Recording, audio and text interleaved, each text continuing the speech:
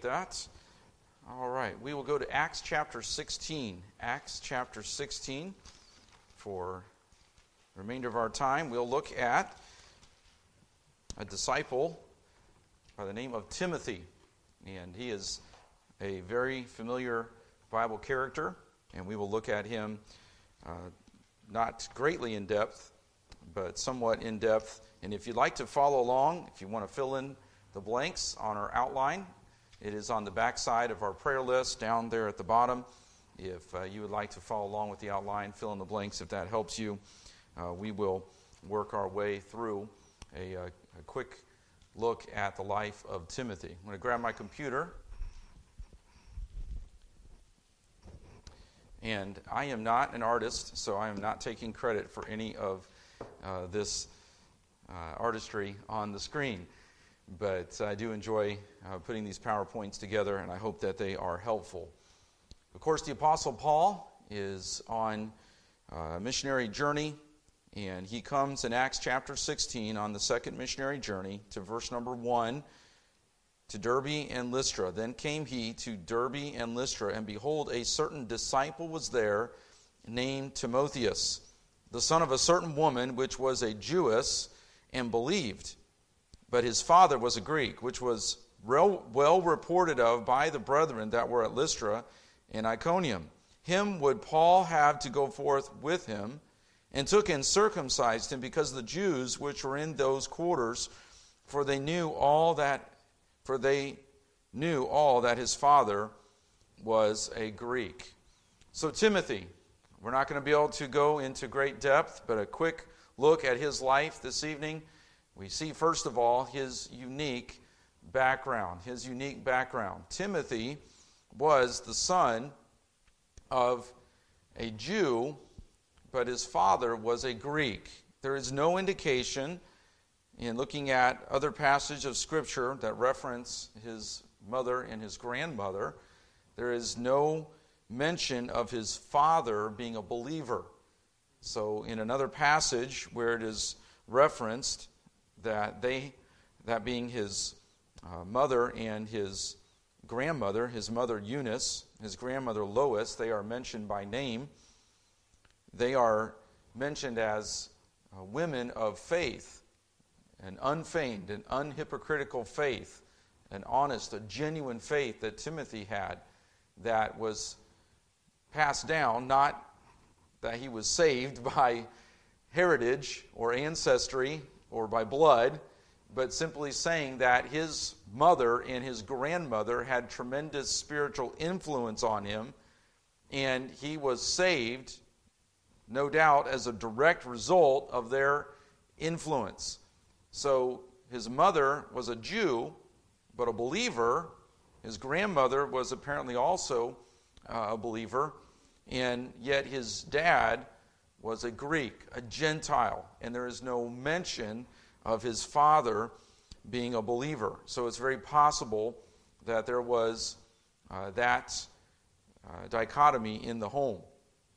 2 Timothy 1 and verse number 5 does mention that his mother and grandmother were believers, and he is identified as a young man, but well behaved. Verse number 2 of Acts 16 that we just read, he was well reported of by the brethren that were at Lystra and Iconium. So Timothy had a unique background. He had a multicultural background. He had that dichotomy in the home that in some cases could be seen as a negative. It could be seen as a detriment to his ministry. But actually, because Timothy lived out his faith, desired to serve the Lord, accepted God's call upon his life, then what could have been a negative, humanly speaking, God used in a great way in Timothy's life, because he had ministry to the Jews as well as to the Gentiles in a unique way because of his unique background. No doubt he probably faced some ridicule from his Jewish peers, but he did not let that discourage him and defeat him in his ministry. Now, there were times, from what we can tell in Paul's ministry to Timothy, you can tell that Paul was encouraging Timothy many times in his ministry. Timothy, from what we understand, would later become the pastor of the church at Ephesus. It's possible that Timothy was struggling with some of the hardships of the ministry, some of the difficulties, some of the challenges. And so there would be times that Paul would speak of, like in 2 Timothy 1, about not having fear, but of being of a sound mind. He talked to Timothy, and obviously in that application to Timothy, there is a further application to all men called to preach the word, to be instant in season, out of season, to reprove, to rebuke, to exhort with all longsuffering and doctrine. And that call upon his life, Paul talked about stirring up the gift that was in him. Paul recognized that call upon Timothy's life. It resulted in the men, the presbytery, the men who had been called of God to the ministry, recognizing that gift in Timothy's life. And so Timothy, yes, had some unique features to his background, some of which could have been considered a negative. No doubt he faced some sort of criticism. But because Timothy sought the Lord and was a faithful servant of the Lord, and because he was faithful in his call, what could have been a negative, God turned it out for good. And again, we have challenges. We have family backgrounds, we have cultural issues, we have whatever might be in our backgrounds. There are always, because of sin, going to be family challenges. Again, I can't help but think of my own family and the fact that my mom and dad both came from broken homes, both suffered from divorced homes. I've mentioned many a time that my dad was supporting his mom and his two sisters at age 15 because my grandfather was a drunk. I never even knew my grandfather. I was told I met him one time as a baby, and he died of cirrhosis of the liver because he was a drunk. And my mom told of the poverty that she grew up in and the effect that divorce had on her life. But my mom and dad both, they determined that me and my house, we will serve the Lord. And they overcame challenges that seemed insurmountable, humanly speaking, and I only stand here by the grace of God. Timothy had to overcome some things, some brokenness in his home, at least in a religious, we don't know of any divorce, but some cultural challenges, having a dad that was a Gentile, a mom that was a Jew. There were no doubt some things that Timothy faced, and yet he was well behaved, well reported of by the brethren. What a testimony. It's a challenge again to us to be reaching our young people with the gospel. And it's a challenge to young people to put your eyes on the Lord. Circumstances are tough. Circumstances are not always bright and sunny, but God is always faithful, and God is always good. And I appreciate Earl reminding us of that. And God is able, and He is able to take what seems like a horrible situation. Think of Joseph, where it was meant for evil, but God meant it for good. And we see in Timothy's life, his unique background was actually because he submitted that to the Lord. It became an instrument for the Lord to use for him to reach people with the gospel, to lead a church and have unique opportunities in his ministry. And no doubt Paul was thankful for Timothy being with him on those missionary journeys and for assisting him in the ministry. One of the things that made the difference in Timothy's life is he was taught the Scriptures. Taught the Scriptures. What made the difference with his mom and his grandmother? That they taught him the Bible. Again, I can't help but come back to, as parents, as grandparents, the ministry that we have in bringing our kids to church and having family Bible time and bringing the Word of God into our children's lives and pointing our children and our grandchildren to the Lord. Again, we've tried to do it, and we're not perfect, and we've never been consistent about it perfectly. But I'm thankful for family devotion times when I was a little kid. I got saved as a result, yes, of good Bible preaching at my local church, but also because my mom and dad, we had Bible time, we had prayer time. I prayed, we had family devotions with our kids, and we prayed with them all through their growing up days. It's been a lot harder to be consistent with that as the kids got older and sports and jobs and college and all. But we've tried to consistently keep the Word of God, prayer, and God's Word before our children. It's so important. Our children are going to go to big events. They're going to go to sports. They're going to get involved in athletics and all kinds of things. But the most important place they can be is in the Word of God.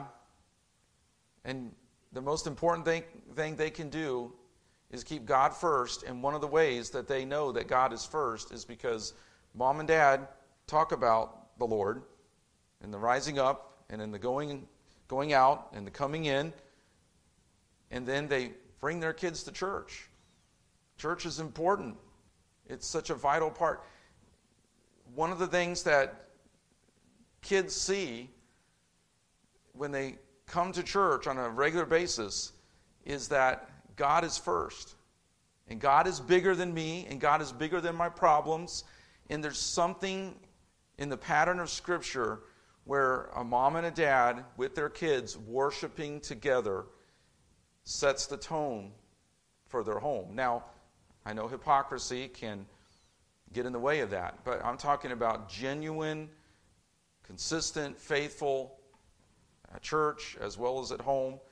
I know that doesn't replace our personal family, our personal devotional time and our family devotional time, but it's so important that our children see that mom and dad are faithful to the Lord, and that pattern shows up in their lives. It shows up in the fact that church is important. They see that God is important. And no doubt that made an impact in Timothy's life, that his mom and his grandma taught him the Scriptures, and he knew the gospel from an early age. So what did that lead to? It led to a spiritual calling. Paul chose him to assist in the ministry. We just read that there in verse 3. Him would Paul have to go forth with him, and took and circumcised him because of the Jews. His spiritual calling came as a result of Paul seeing the way in which Timothy already knew the Lord, loved the Lord, and wanted to serve the Lord, and was well reported of. And again, I can't help but go back to a mom and a grandma. Because behind every person who serves the Lord, there are praying people and faithful people who have impacted that person's life. I'm only in the ministry because of a mom and a dad who invested in me. I know my mom and dad prayed for me. I know for a fact. I heard it at times. There are times where I look back at my life and I'm thankful for a Pastor Defoe and a Pastor Arrowwood and a Pastor Wayne Joyner. I'm sure Pastor Joyner, as he endured those Preacher Boys sermons, when I went 7 minutes and I barely looked up from the pulpit and I was shaking in my boots. And I'm sure there were times where he thought, boy, I hope he can make it, as I tried to preach my way out of a wet paper bag in high school. I'm thankful for pulpit speech teachers who helped me. But I'm thankful for people who invested in my life. I think of not just people in the ministry, but people outside. I mean, in a vocational calling. Every person that is serving the Lord has had people impact them, who has had people invest in them, who has had people love them and pray for them. And Timothy was the product, yes, of God's grace and God's work in his own individual life and his response and his submission to God's call. But there were people who were involved in Timothy's life who loved him. And he submitted as a young man, probably a teenager, to circumcision. I'm not going to get into the details. This is a discreet place. But it was not a pleasant thing for a young man at that age to submit to circumcision. He submitted to it. He submitted to going with Paul on missionary journeys, not in first class, but to walk dirty roads for hundreds of miles, to face persecution, to maybe ride on the back of a donkey or a horse or a mule, to go up and through the mountains and on ships and face storms. When Paul chose Timothy and Timothy said yes, he submitted to a physical challenge. He submitted to persecution. He submitted to a personal relationship with the Apostle Paul, who I can only imagine was a driven man, type A personality, who probably was going, and was thinking about the next place and was burdened for the next city and wanted to continue to preach. And I can only imagine Timothy trying to keep up with the Apostle Paul. But he did. And there were times where he had physical challenges and Paul had to give him counsel. But how did Paul refer to Timothy in 1 Corinthians 4 and verse 17? His son in the faith. Timothy was near and dear to Paul. That is a special relationship when a mentor with their mentoree has that kind of relationship, that the mentoree, the one being mentored, is referred to as a son in the faith. Oh, that we would have sons and daughters in the faith. People that we have led to the Lord, people that we have invested in, whom we have loved, who we have counseled, who sometimes we have had to give them the truth in love and help them along the way. I'm thankful for people like that in my life. And we know that Timothy was called to preach. 1 Timothy 4, 2 Timothy 1, and obviously Paul's counsel to Timothy to preach the word, to be instant, in season, out of season. In season and out of season doesn't mean summer, winter, spring, and fall. In season and out of season means, Timothy, preach the word, whether it's popular or whether it's unpopular. And I'll tell you right now, we are in a season where the preaching of the word is not popular. And I'll just tell you right now, I don't care. Because I'm going to continue to preach the word. And I don't want to ever be a quitter when it comes to preaching the word. I want to be faithful to preach the word. And there have been times in my life where it has impacted me. Woe is unto me if I preach not the gospel. Because I don't want to have that woe. I want to preach faithfully the word of God. And Timothy faced that challenge. He was there at times discouraged, and Paul had to encourage him. God hath not given you the spirit of fear, but a power and of love and of a sound mind. Be not thou therefore ashamed of the testimony of our Lord. And we have to have that same kind of drive, whether we're called to a vocational ministry or to another kind of vocational calling. We are to have that same kind of faithfulness. And then Timothy, his life of service and ministry. In just a couple minutes that we have, we see him as a preacher and a teacher. We see him as a servant, a messenger willing to take offerings and take messages and to deliver them in some of the difficult regions of the world and to have to endure some of the challenges and resistance. But he was a servant of the Lord. He was a soldier. What did Paul tell Timothy? Endure hardness as a good soldier of Jesus Christ. Timothy had to realize really quick that in the ministry, he had to have some endurance. He had to have some tough skin. He had to have a tender hand. As I've been told many a time through the years, you got to have a tender hand and a tough hide in the ministry. And it's so true. It was good advice that I've been given through the years. But there are times that we have to have a tender hand and a tough hide as parents. We have to have a tender hand and a tough hide in wherever God has called us. We have to be faithful, and we have to be a good soldier of Jesus Christ and a faithful companion to Paul. What a joy. I look forward to talking to Timothy one day and asking him, what was it like to serve with the Apostle Paul? What kind of a preacher was he? What kind of a gospel zeal did he have? I mean, tell us about it. I can only imagine just reading in the epistles of Paul the kind of love that man had for the Lord and for the Word of God and for the proclamation of the gospel. And Timothy got to be there and be a faithful companion with him. 1, 2, I think it was 6, I counted. 1, 2, 3, 4, 5, 6 books that are introduced. Paul and Timothy, servants of the Lord. Right there in the beginning of that letter, in those epistles, Timothy is mentioned as a faithful companion. And then he was an example. 1 Timothy 4:12. And I'll read this verse, and this will be our closing verse before we enjoy some time of fellowship. But 1 Timothy chapter 4, in verse number 12, he says to Timothy, and obviously the application continues to us today, "Let no man despise thy youth, but be thou an example to believers in word, in conversation, in charity, in spirit, in faith, in purity." Why would he write that? Yes, by the inspiration of God. Yes, for us today. But also because I think Timothy had those qualities. And he wanted Timothy to continue to be faithful in those qualities as an example. And notice he says, "Let no man despise thy youth." Thy youth. Now, young is a relative term. Old is a relative term. We can all, no matter what stage, no matter what age of life, we can all set this kind of example. To have our lifestyle, our conversation, our manner of life be an example of the believer. Of a believer in Jesus Christ. Of a person who walks with God. That example shows up in our word, in what we say, in our conversation, our lifestyle, how we live, in charity, in our love, in our spirit. That's our attitude.